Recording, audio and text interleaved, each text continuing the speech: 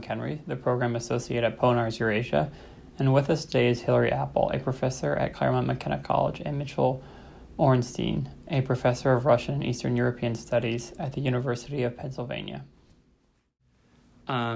Hilary and Mitchell, thank you so much for joining me for this podcast. Thank you. Thank you. What is the main contribution of the book? The main contribution of the book is to try to offer a new theory of post-communist transition. In essence, we realized after 20 years that many of the predictions and early theories that you would find political transformation so difficult that it would halt the process of economic liberalization turned out not to be true. So what we wanted to do in this book is try to understand why it is that economic liberalization not only survived for 2 decades, but in fact intensified. So the point of the book and the contribution of the book is to offer a theory of competitive signaling. What we argue is that these countries continue to liberalize year after year after year, despite a lot of political resistance to it, because these countries were looking for ways to reinsert themselves into the international economy and also to compensate for the fact that they were really lacking capital, which was required for economic development.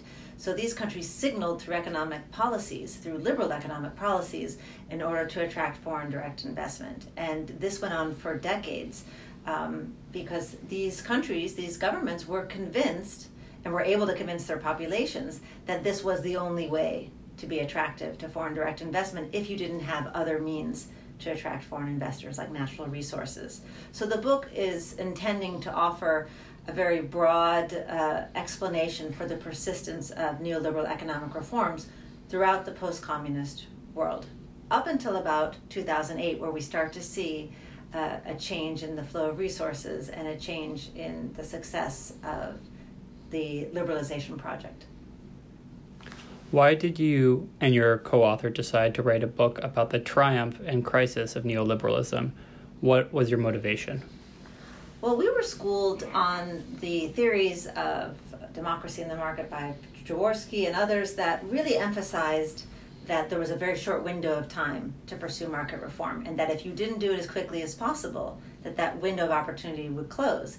And so we felt that even though there's been fantastic work trying to explain the way transition has evolved, it really hasn't gone back and tried to come up with a broad grand theory of transition to explain this very unanticipated development, and also hasn't been able to explain why the momentum has stopped.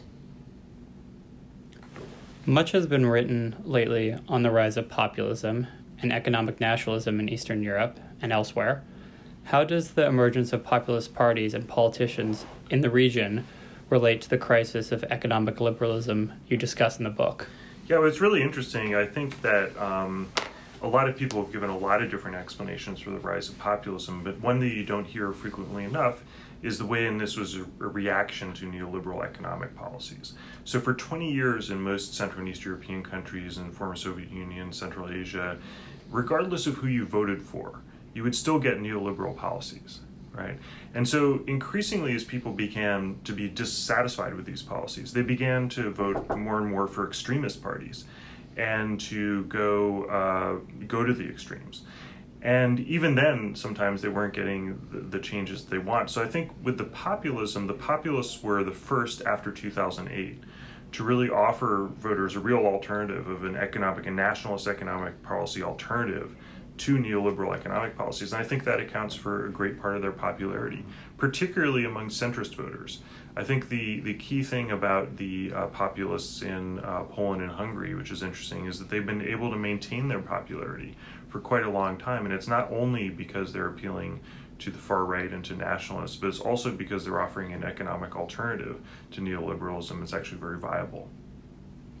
Fascinating. Hilary, Mitchell, thank you so much for joining me on this podcast. Thank you.